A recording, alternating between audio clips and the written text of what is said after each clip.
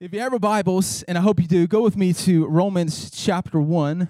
Romans chapter 1. I got to find Romans chapter 1 before we go there. Romans chapter 1.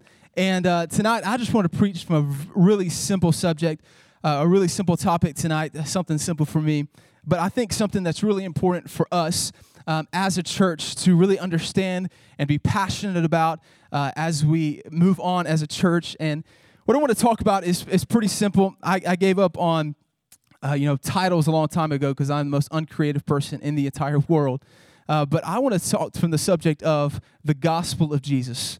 The gospel of Jesus, just the basic gospel, the simple gospel of Jesus. And I want to turn to Romans chapter 1 because I believe Paul in Romans gives us a really good introductory kind of statement, if you will, into what the gospel is all about. Okay, and we'll give you some points with that, but I want to read it first. In Romans chapter 1, verse 1, here's what Paul says. We're going to read down to verse 16. He says, Paul, a servant of Christ Jesus, called to be an apostle, set apart for the gospel of God, which he promised beforehand through his prophets in the Holy Scriptures concerning his Son, who was descended from David according to the flesh and was declared to be the Son of God in power according to the Spirit of holiness by his resurrection from the dead, Jesus Christ our Lord, through whom we have received grace and apostleship to bring about the obedience of faith for the sake of his name among all nations, including you who are called to belong to Jesus Christ. To all those who are in Rome and who are loved by God, to called to be saints, grace to you and peace from God our Father and the Lord Jesus Christ. Verse 8. First, I thank my God through Jesus Christ for all of you, because your faith is proclaimed in all the world. For God is my witness, whom I serve with my spirit in the gospel of his Son, that without ceasing I mention you always in my prayers of mine, asking that somehow, by God's will, I may now at least succeed in coming to you. For I long to see you, that I may impart to you some spiritual gift to strengthen you. That is, that we may be mutually encouraged by each other's faith, both yours and mine. I do not want to be unaware, brothers, that I have often intended to come to you, but thus far I've been prevented, in order that I may reap some harvest among you, as well as among the rest of the Gentiles. I am under obligation. This is the good stuff right here now. I am under obligation both to the Greeks and to the barbarians, both to the wise and to the foolish. So I'm eager to preach the gospel to you also who are in Rome. Last verse that I'm going to read tonight, verse 16. For I am not ashamed of the gospel. Man, I ain't even started. I'm not ashamed of the gospel, for it is the power. Everybody say power. It is the power of God for salvation to everyone who believes, to the Jew first and also to the Greek. I think the book of Romans is actually somewhat of an interesting book. It's a deep theological book, a book that I do not claim to understand because I don't, all right? It's a big book, and actually what makes it an interesting book is that Paul, when he writes other epistles, when he writes other letters in the New Testament, for example, the book of Galatians, when he's writing to them, one of the things that he will do is he makes clear his purpose. He makes clear his purpose. For instance, in the book of Galatians, he gets a little confrontational, all right? Like, that's not my style of preaching, you know what I mean? I'm not a confrontational kind of person. But he goes in and he says, look, there's been a lot of false teaching in this church, and I want to bring clarity where there has been distortion, and he makes clear why he is writing to the church in Galatia, if you will. But in the book of Romans, what's interesting is that, some people, assume why is Paul writing to the church at Rome, but we're not 100% sure why. One interesting fact is that, or maybe a theory is that Paul is writing, according to Romans 15, maybe as a missionary letter to the church at Rome to gain funds as he goes on his missionary journey. But here's what we do know. Here's what we know about the book of Romans. Three things. First of all, is that Paul had never visited this church. So he's writing to a church that he's never visited. Secondly, is that the church at Rome is a very influential place. It's a very influential place. And thirdly, most importantly, especially for our subject tonight, is that he communicates to them above any other book of the Bible, in my opinion. He communicates to them the gospel. He communicates to them the gospel. And so if he wants to communicate anything to the church at Rome, an influential place, a church that will have influence among the world, Paul says, what I want you to know above all things, what I want you to know above anything else is what you have to get right is you have to get the gospel right. If you're going to get anything else right, You've got to get the gospel right. And so from Romans chapter 1 through all the way up to Romans chapter 11, at the end of verse 11, he communicates the gospel beautifully to the church at Rome. And that ought to communicate to us the importance of the gospel for Paul, that if there's anything that Paul has called us to, or God has called us to, if there's anything that God says, listen, I want you to get this right. I want this to be at the forefront of your mind when you're doing your Christian life, your ministry, whatever it is. God says, I want you to get the gospel right. Amen? I want you to get the gospel right. So four things tonight I want to give you that I believe Paul introduces to us about the gospel in Romans chapter 1. Four things, and here's the first one, is that he communicates to us, firstly, the effect of the gospel. The effect of the gospel. Here's what he says in Romans chapter 1, verse 16. I didn't even check the time, so I want to make sure I don't go over. There we go. He communicates to them the effect of the gospel, and he says, for I am not ashamed of the gospel. And here's what he says, for it is the power. It is the power of God for salvation to everyone who believes. He says the gospel is the power of God. That word power in the original language literally is the word dunamis. He's saying it is the power of God. The gospel is the dunamis of God. That word dunamis is where we get the word dynamite. The gospel is the dynamite of God, he says. It is the power of God unto salvation. It is the power of God. I grew up Pentecostal back in Northeast Mississippi. Come on, somebody. You know, the head's shaking. We got to go and running around the church. And we always made a lot about the power of God. How many know what I'm talking about? I mean, we love to sing about the power of God, preach about the power of God. We want to experience the power of God. And all things that I'm really grateful for that I grew up in, we experienced the power of God. But I want you to know today that if you want to see a manifestation of God's power, you do not have to look any further than the gospel of God that he has given us. God has chosen in these last days to demonstrate his power to us through the preaching of the gospel. Through the preaching of the gospel. It is the power of God unto salvation for everyone who believes. And that's so important, I believe, for us to understand, because if we are not careful, at least for me sometimes, is that when we think of the power of God, we can only think of it in terms of feelings, of experience, and I'm thankful for that. I'm thankful for experience. We ought to experience God. We ought to experience the gospel. But remember that it is a truth that is revealed to us. It is a truth that is revealed to us. The gospel is not just a dead letter. It's not just a cold truth, but it is the power of God. It is the power of God. Consider ways in which God has demonstrated his power. I thought this would be fun. I was thinking about this earlier. I was thinking, how can I communicate this? And I thought about Genesis chapter 1. Jesus certainly demonstrated his power in Genesis chapter 1 when he created the world by just speaking. He said, let there be light, and there was what? Light. God spoke the world into existence. Genesis chapter 1, 2, and 3 is so crazy that we live in a modern world today who would look on Genesis 1, 2, and 3 and say, if you take that literal, you're crazy. Because Genesis 1, 2, and 3 is a miracle, but it is a demonstration of God's power that he spoke and there was. God spoke and there was light. God spoke and there was plants and there was trees and there was the sky. There was everything. God spoke the world into existence. And according to Hebrews chapter 1 verse 3, not only did he speak the world into existence, but he sustains the world by the word of his power. He sustains the world by the word of his power. So literally, according to the writer of Hebrews, this very moment, the moment that we breathe and we take in as seconds go by and as minutes go by, it is a demonstration of God's power, because every moment that we are alive is a moment that God continues to speak. He speaks the word of his power. And God demonstrates his power when the prophet Daniel was thrown into the lion's den, didn't he? He was thrown into the lion's den to be murdered and to be mauled by lions. But God demonstrated his power when he shut the mouths of lions. He demonstrated his power when the God of the universe, Jesus, became flesh, and he lived 33 perfect years, and he died on a cross, and 3 days later, our Lord and Savior defeated death, hell, and the grave, defied it, and rose again in power. Amen? He rose again in power. Our God is not a God of weakness. Our God is not a God in heaven wondering, oh, Lord, what am I going to do? The coronavirus is breaking out. I don't know. That's not our God. Our God is a God of power. Our God is a God that's in control. Our God is a God that is sovereign.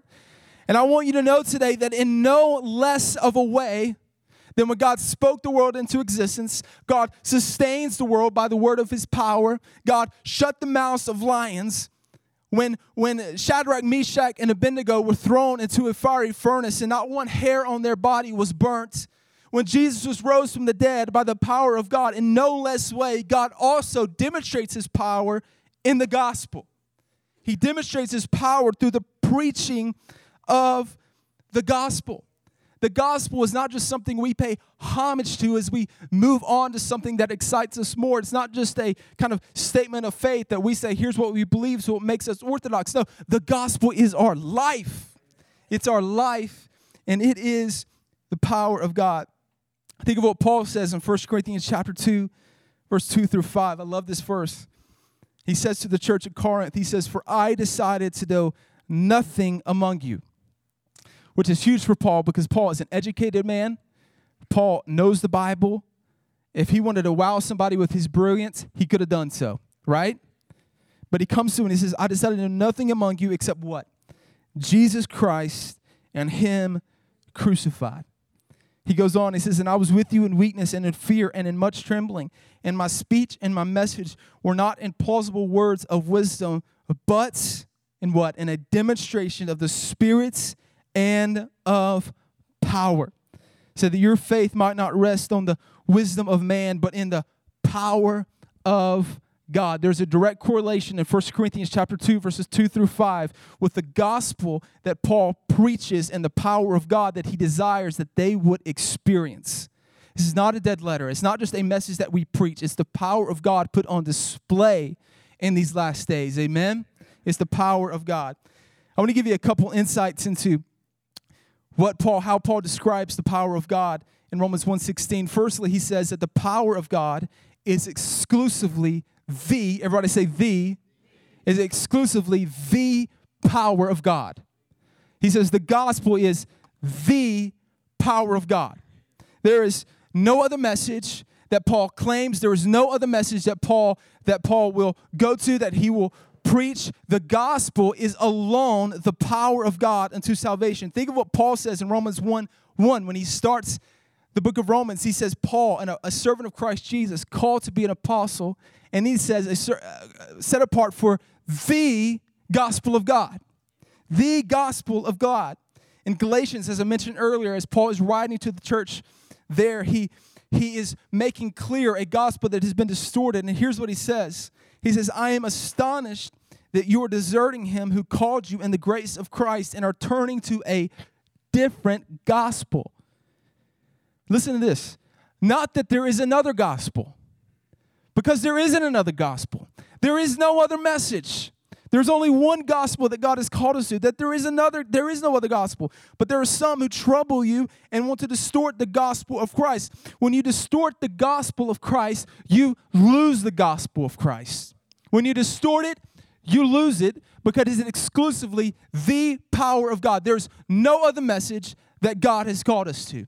It is the power of God. Acts chapter 4, verse 12, he says, "And there is salvation in no one else, for there is no other name under heaven given among men by which we must be saved." Amen? By which we must be saved. And of course, Jesus says in John 14:6, he says, "I am the way and the truth and the what? The life. No one comes to the Father except through me." There is only one gospel. We do not move beyond the gospel when we get to a place where we're just really mature. No, we don't move beyond the gospel. We move deeper into the gospel. There is not more than the gospel. There is only more of the gospel. Come on, somebody. There's only more of it. So he tells us the exclusivity of the gospel and the power of God. Second and thirdly, in Romans chapter 1:16, he says that the power is from God. The power is from God. That's important to understand, that the power that we receive in salvation, it doesn't happen by the creativity of man. the charisma of man, by our planning, or anything such as that, but salvation happens by the power that comes from God. From God. And thirdly, the power of God is simple enough. It's unto salvation. It's unto salvation. Here's what Paul says in Ephesians chapter 2, verse 1. He says, and you were dead. Everybody say dead. And you were dead in your trespasses and sins. We were just sick. I thought we were just dying, but that we were dead. And this is a foundational truth to understanding the importance, keyword there, the importance of the power of God in our lives. Because if we don't understand the sinfulness of man, we won't realize how much we really need the power of God. You don't walk into a graveyard and say, get up and walk, because your words don't mean anything, right? When you call a man unto salvation, you don't say, get up and believe and have faith. It only happens when our words are accompanied by the Spirit of God, by the power of God. We have to have the power of God. And you were dead in your trespasses and sins, in which you once walked, this is Ephesians 2, following the course of this world, following the prince of power of the air, the spirit that is now in work in the sons of disobedience, among whom we all once lived in the passions of our flesh, carrying out the desires of our body and the mind, and were by nature children of wrath, like the rest of mankind. And so Paul says, listen, if you didn't get the point there, you're a sinner. That's the point. You can't save yourself. You're dead in your trespasses and sins. And then in verse 4, Paul, listen to this now, he takes a turn. And he says, here's how you were saved. Here's how grace comes into your life. Here's how faith comes into your life. And this is so important. In verse 4, he says, but you can't stop the human race, baby. Come on. You tear them down, they're going to get back up. But the goodwill of man. No. None of those things. Paul turns to God because he understands that salvation, first and foremost, is the source of salvation is God. But God, being rich in mercy because of the great love with which he loved us, even when we were dead in our trespasses and sins, made us alive together with Christ. By grace you have been saved, and raised us up with him and seated us with him in the heavenly places in Christ Jesus, so that in the coming age he might show the immeasurable riches of his grace and kindness towards us in Christ Jesus. Verse 8, for by grace you have been saved. Paul, you've already said that.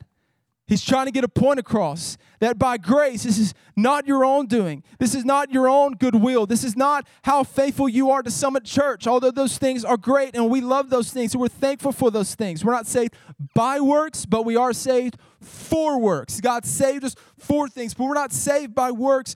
We're saved by grace. You have been saved by grace through faith. And as if he hasn't gotten the point across already, he says, and this is not your own doing. It is a gift of God. It is a gift of God. Your salvation is a gift of God, and it's not a result of works, so that no one may boast. Here's what Peter says in 1 Peter 1-3. He says, blessed be the God and Father of our Lord Jesus Christ. According to his great mercy, he has caused us. He has caused us to be born again to a living hope through the resurrection of Jesus Christ from the dead. God is the great cause of salvation. The only reason we're here, the only reason we delight in the Word of God, the only reason we worship, the only reason we can sing is because God saves sinners. That's the message of Christianity, that God saves sinners. Last verse here in John chapter 1, verses 12-13, John says, but to all who did receive him, who believed in his name, he gave the right to become children of God. Verse 13, who were born not of blood, nor the will of the flesh, nor of the will of man, but of God.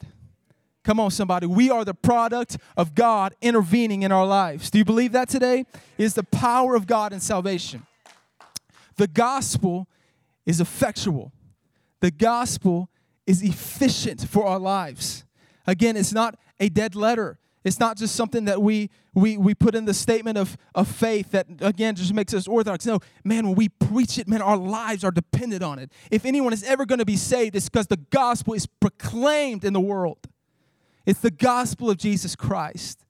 It's so important, the effect of the gospel. Secondly, Paul lets us in Romans chapter 1. He lets us in on the contents of the gospel. The content of the gospel. Let me just say this. The effect of the gospel means nothing unless you understand what the gospel is, right? You can say the gospel is the power of God unto salvation all you want to all day long, but if you don't know what the gospel is, you ain't got nothing. We have to know what the gospel is. Again, I said I grew up Pentecostal, charismatic, all that stuff, and we love to talk about how God is good. Woo, God's good, somebody. You ever heard it when my preacher used to say all the time? He used to say, and tell me if you know this, he said, God is good and all the time. So good. He loved that verse. Taste and see that the Lord is good. Come on, his kindness leads us to repentance. That's so important, but you have to remember in good news, good is an adjective describing news. It is news. And it is news. It's the news of God. It is the news of what Jesus has done. That is what is good. That is what is good. So we have to have a mix of emotion, I guess, if you will, and truth. We have to know the truth of God. And here's what Paul says in Romans chapter 1, verse 1. He says, Paul, a servant of Christ Jesus, called to be an apostle, set apart for the gospel of God. And then in verse 2, he says, which he promised beforehand through his prophets in the Holy Scriptures. And then in verse 3, he says, concerning his son, who was descended from David according to the flesh, verse 4, and was declared to be the Son of God in power according to the Spirit of holiness by his resurrection from the dead, Jesus Christ our Lord. In other words, what Paul communicates to us in the first 4 verses of Romans is that the gospel concerns Jesus. Come on, somebody. The gospel concerns Jesus. That word concerning, I don't know Greek. I got the Blue Letter Bible app, so I look it up. The word concerning in the original language is literally where we get the prefix peri, P-E-R-I, peri, as in periscope. It's denoting about, around, on account of. In other words, the gospel is all about Jesus. If you got a gospel without Jesus, you don't have the gospel.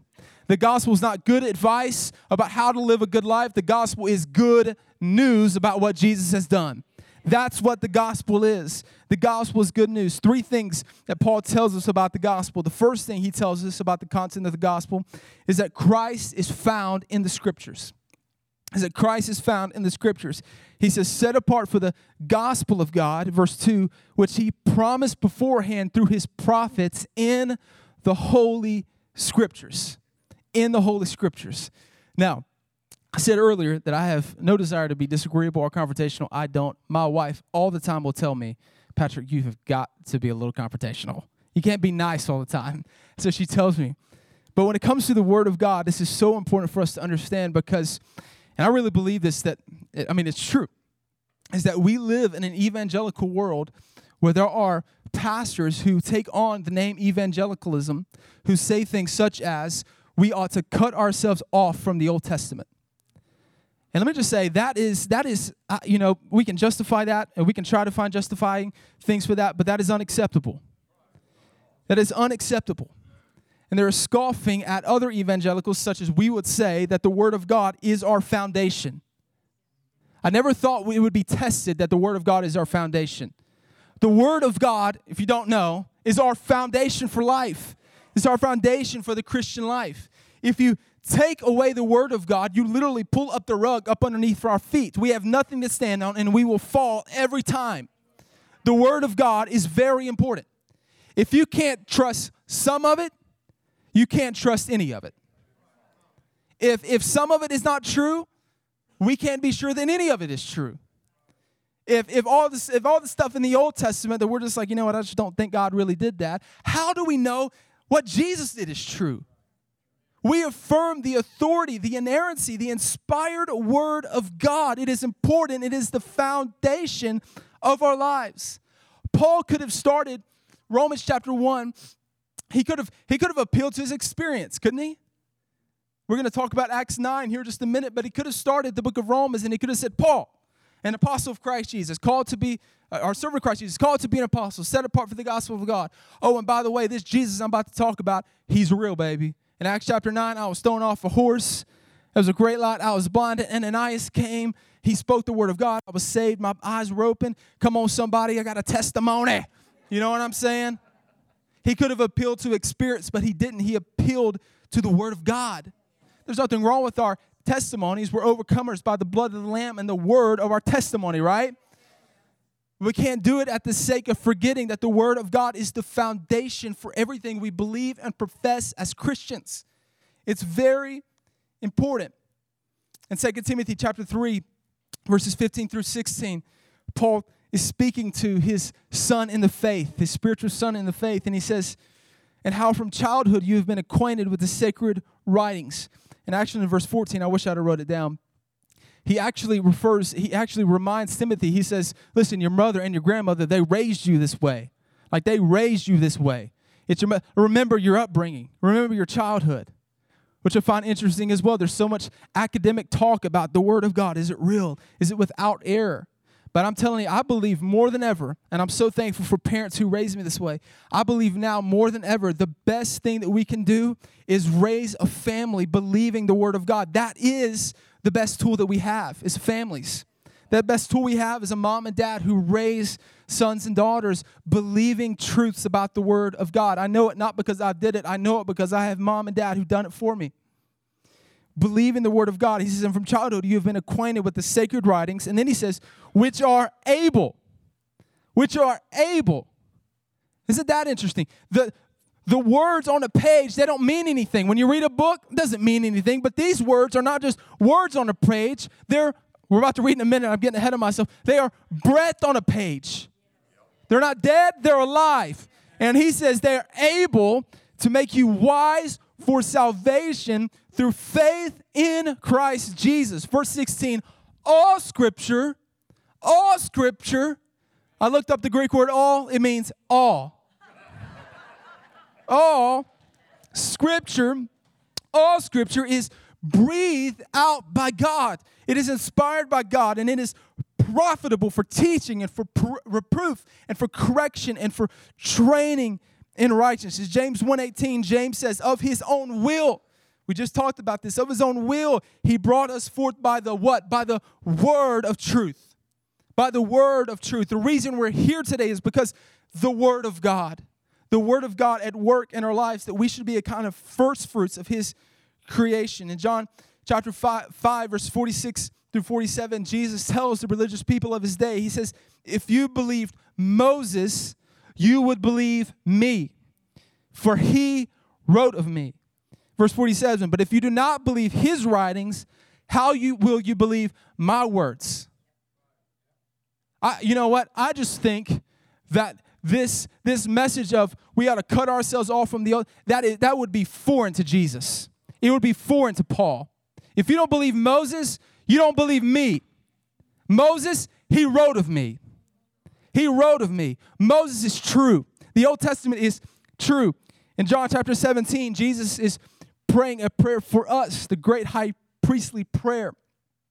I was reading a book this week, and I can't remember who it was, but this quote was from. Some of you may know this.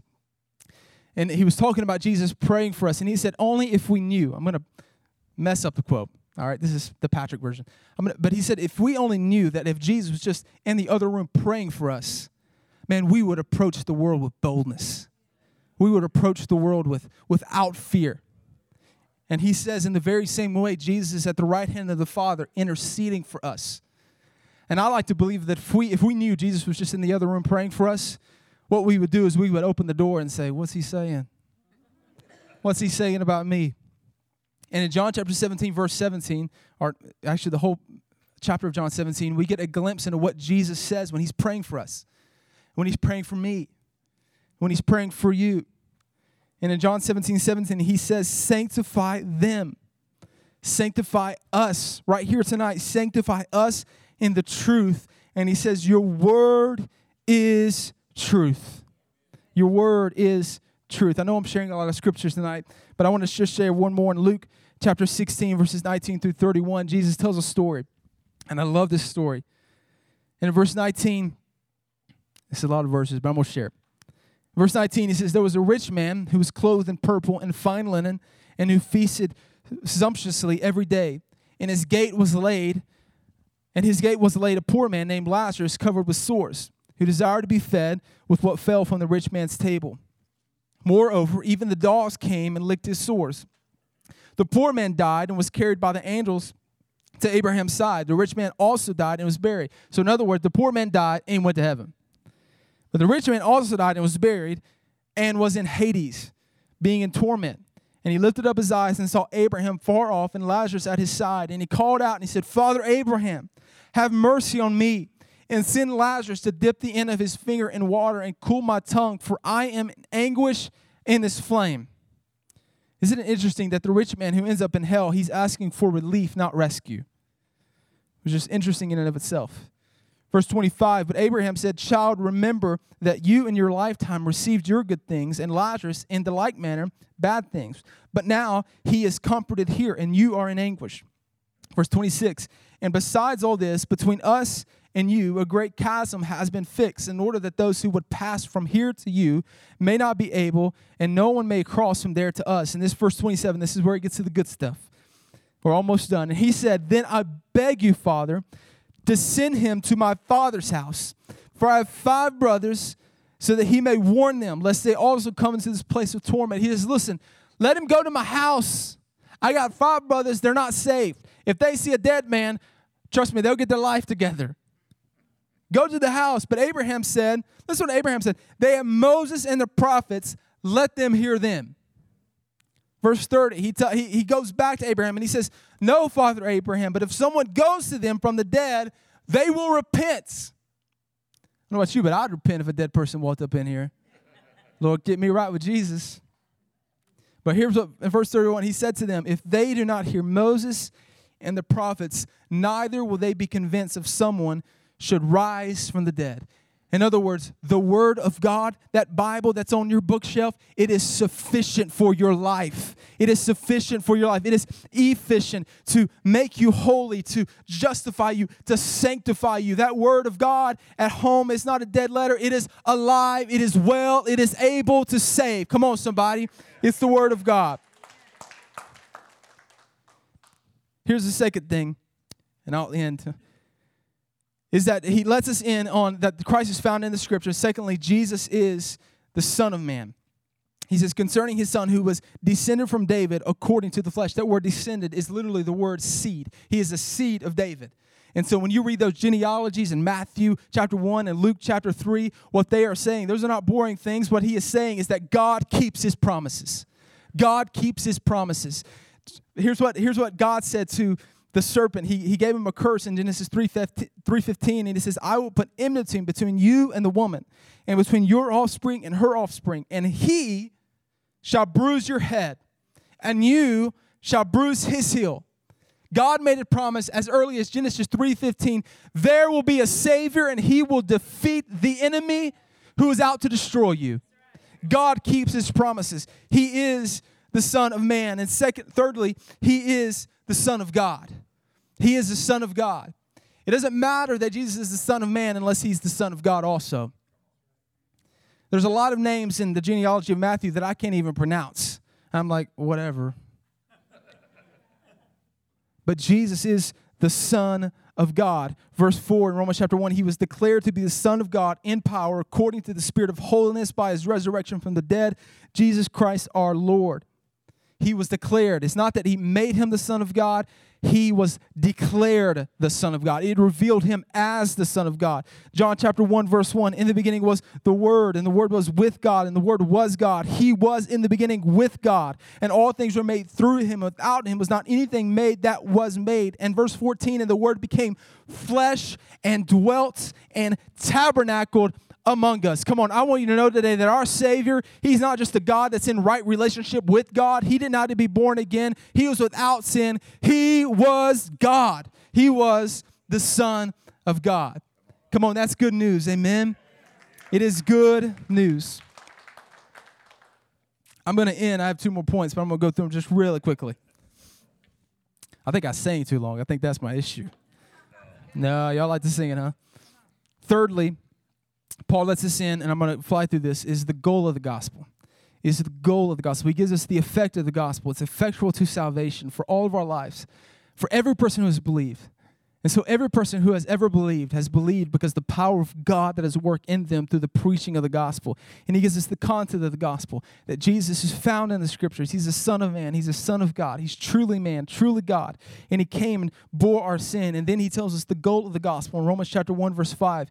He says, through whom we have received grace and apostleship to bring about the obedience of faith for the sake of his name among all nations. For the sake of his name among all nations. The goal of the gospel is the glory of God. It is the glory of God. In Romans chapter 11, verse 36, Paul says, I have it somewhere here. Paul says, oh, the depth of the riches and the wisdom and the knowledge of God. How unsearchable are his judgments. How inscrutable are his ways. For who has known the mind of the Lord? Who has been his counselor? Or who has given a gift to him that he might be repaid? Last verse of Romans chapter 11, Paul's theology is summed up in this verse. He says, for from him and through him and to him are all things. To him be glory forever. Amen. The sum of all Paul's theology, all the deep theology of Romans is glory be to God. Glory be to God. And lastly, the fourth thing that Paul lets us in on is he lets us in on his dedication to the gospel. His dedication to the gospel. These are not a lot of notes, I promise. I just write really big so I can see. Really big, I promise. I'm going to prove it to you. That page has got nothing on it. All right. He lets us in on his dedication to the gospel very quickly. First point, he says Paul's purpose was the gospel. From Romans chapter 1, verse 1, he says, I was set apart for the gospel of God. I was set apart for the gospel of God. And secondly, Paul's proclamation was the gospel. He said, I'm under obligation both to the Greeks and to the barbarians, both to the wise and to the foolish. So I'm eager to preach what? Preach the gospel. Preach the gospel to you also who are in Rome. In Colossians, he said, him we proclaim. And lastly, Paul's passion was the gospel. And here's where I want to end tonight. Paul's passion was the gospel. In Romans 1:16, he says, for I am not ashamed of the gospel. I'm not ashamed of the gospel. Paul in Galatians just says the opposite, the positive of the negative. In Romans 1:16, he says in Galatians 6:14, he says, but far be it from me to boast except in the cross of our Lord Jesus Christ, by which the world has been crucified to me, and I to the world. And I to the world. Paul's passion was the gospel. In Philippians chapter 3, verse 7, he says, but whatever gain I had, I counted as loss for the sake of Christ. Indeed, I count everything as loss because of the surpassing worth of knowing Jesus Christ my Lord. For his sake I have suffered the loss of all things and count them as rubbish in order that I may gain Christ and be found in him, not having a righteousness of my own, but that which comes from the law. But that which comes through faith in Christ, the righteousness from God that depends on faith. Paul says, look, I had everything. I could have had money. I could have had wealth. I could have had fame. I could have had it all. But this gospel was so important to me that everything that has happened to me, I count it as rubbish. I may gain Christ. And I want to be found in him. I want to be found in him. In Philippians chapter 1, he will say, he says, to live is Christ. And then he says, to die is gain. To die is gain. How did Paul die? Well, we don't know how Paul died. It doesn't tell us. I mean, he could have been like Enoch and just went up to heaven, but there's no reason to believe that. Best evidence that we have is Paul was probably martyred in Rome by the Emperor Nero, who would literally, he would light the streets of Nero with, he would light the streets of Rome with the bodies of Christians. He would throw them into an arena of lions, and the lions would kill them. That was probably the fate of Paul. And he lived the message. He died for the message. In the last letter that many believe that Paul wrote in 2 Timothy chapter 2, verse 8 and 9. Again, this is the last letter. He's in prison as he's writing this. In the 2 Timothy chapter 2, verses 8 and 9, he says, remember. He tells Timothy, he says, remember Jesus Christ. Remember Jesus Christ, risen from the dead, the offspring of David, as preached in my gospel, As far as I know, some of you can correct me with this. I'm not 100% sure, but I think this may be the only time that Paul says, my gospel. Might be wrong. But it's just as he comes to the end of his life, this gospel, it turns from the gospel to, man, this is my gospel. This is my gospel. In verse 9, last verse, he says, for which I am suffering, bound with chains as a criminal. And then he tells Timothy, but the word of God is not bound. The word of God is not bound. And I don't know about you, but 2,000 years later, we can confirm, fact check, true. Right? The word of God is not bound. We are a result of the gospel. It's not bound. Come on, this Bible right here, it communicates a gospel that is alive and it is well. It brings revival. It saves souls. Amen? Let's pray tonight. God, I thank you for the gospel of Jesus. The precious gospel of Jesus. It's so real to us, God. Lord, my prayer for us, Lord, is that we just wouldn't become bored with just a message, God, but it becomes our life. And as we read the Bible, we just begin to see Jesus everywhere. God, this is so real, God. I pray that even as we go to work and in our families and as we share maybe in small groups or even as we may sing, as we may preach, God, that we would share the gospel, that we would live the gospel, that we would lead in our families with the gospel, that we would sing the gospel, that we would preach the gospel that Paul would give his life for, Jesus. It's our honor to live for. And we thank you and we praise you. In Jesus' name we pray. And everybody said, Amen. Thank you, guys.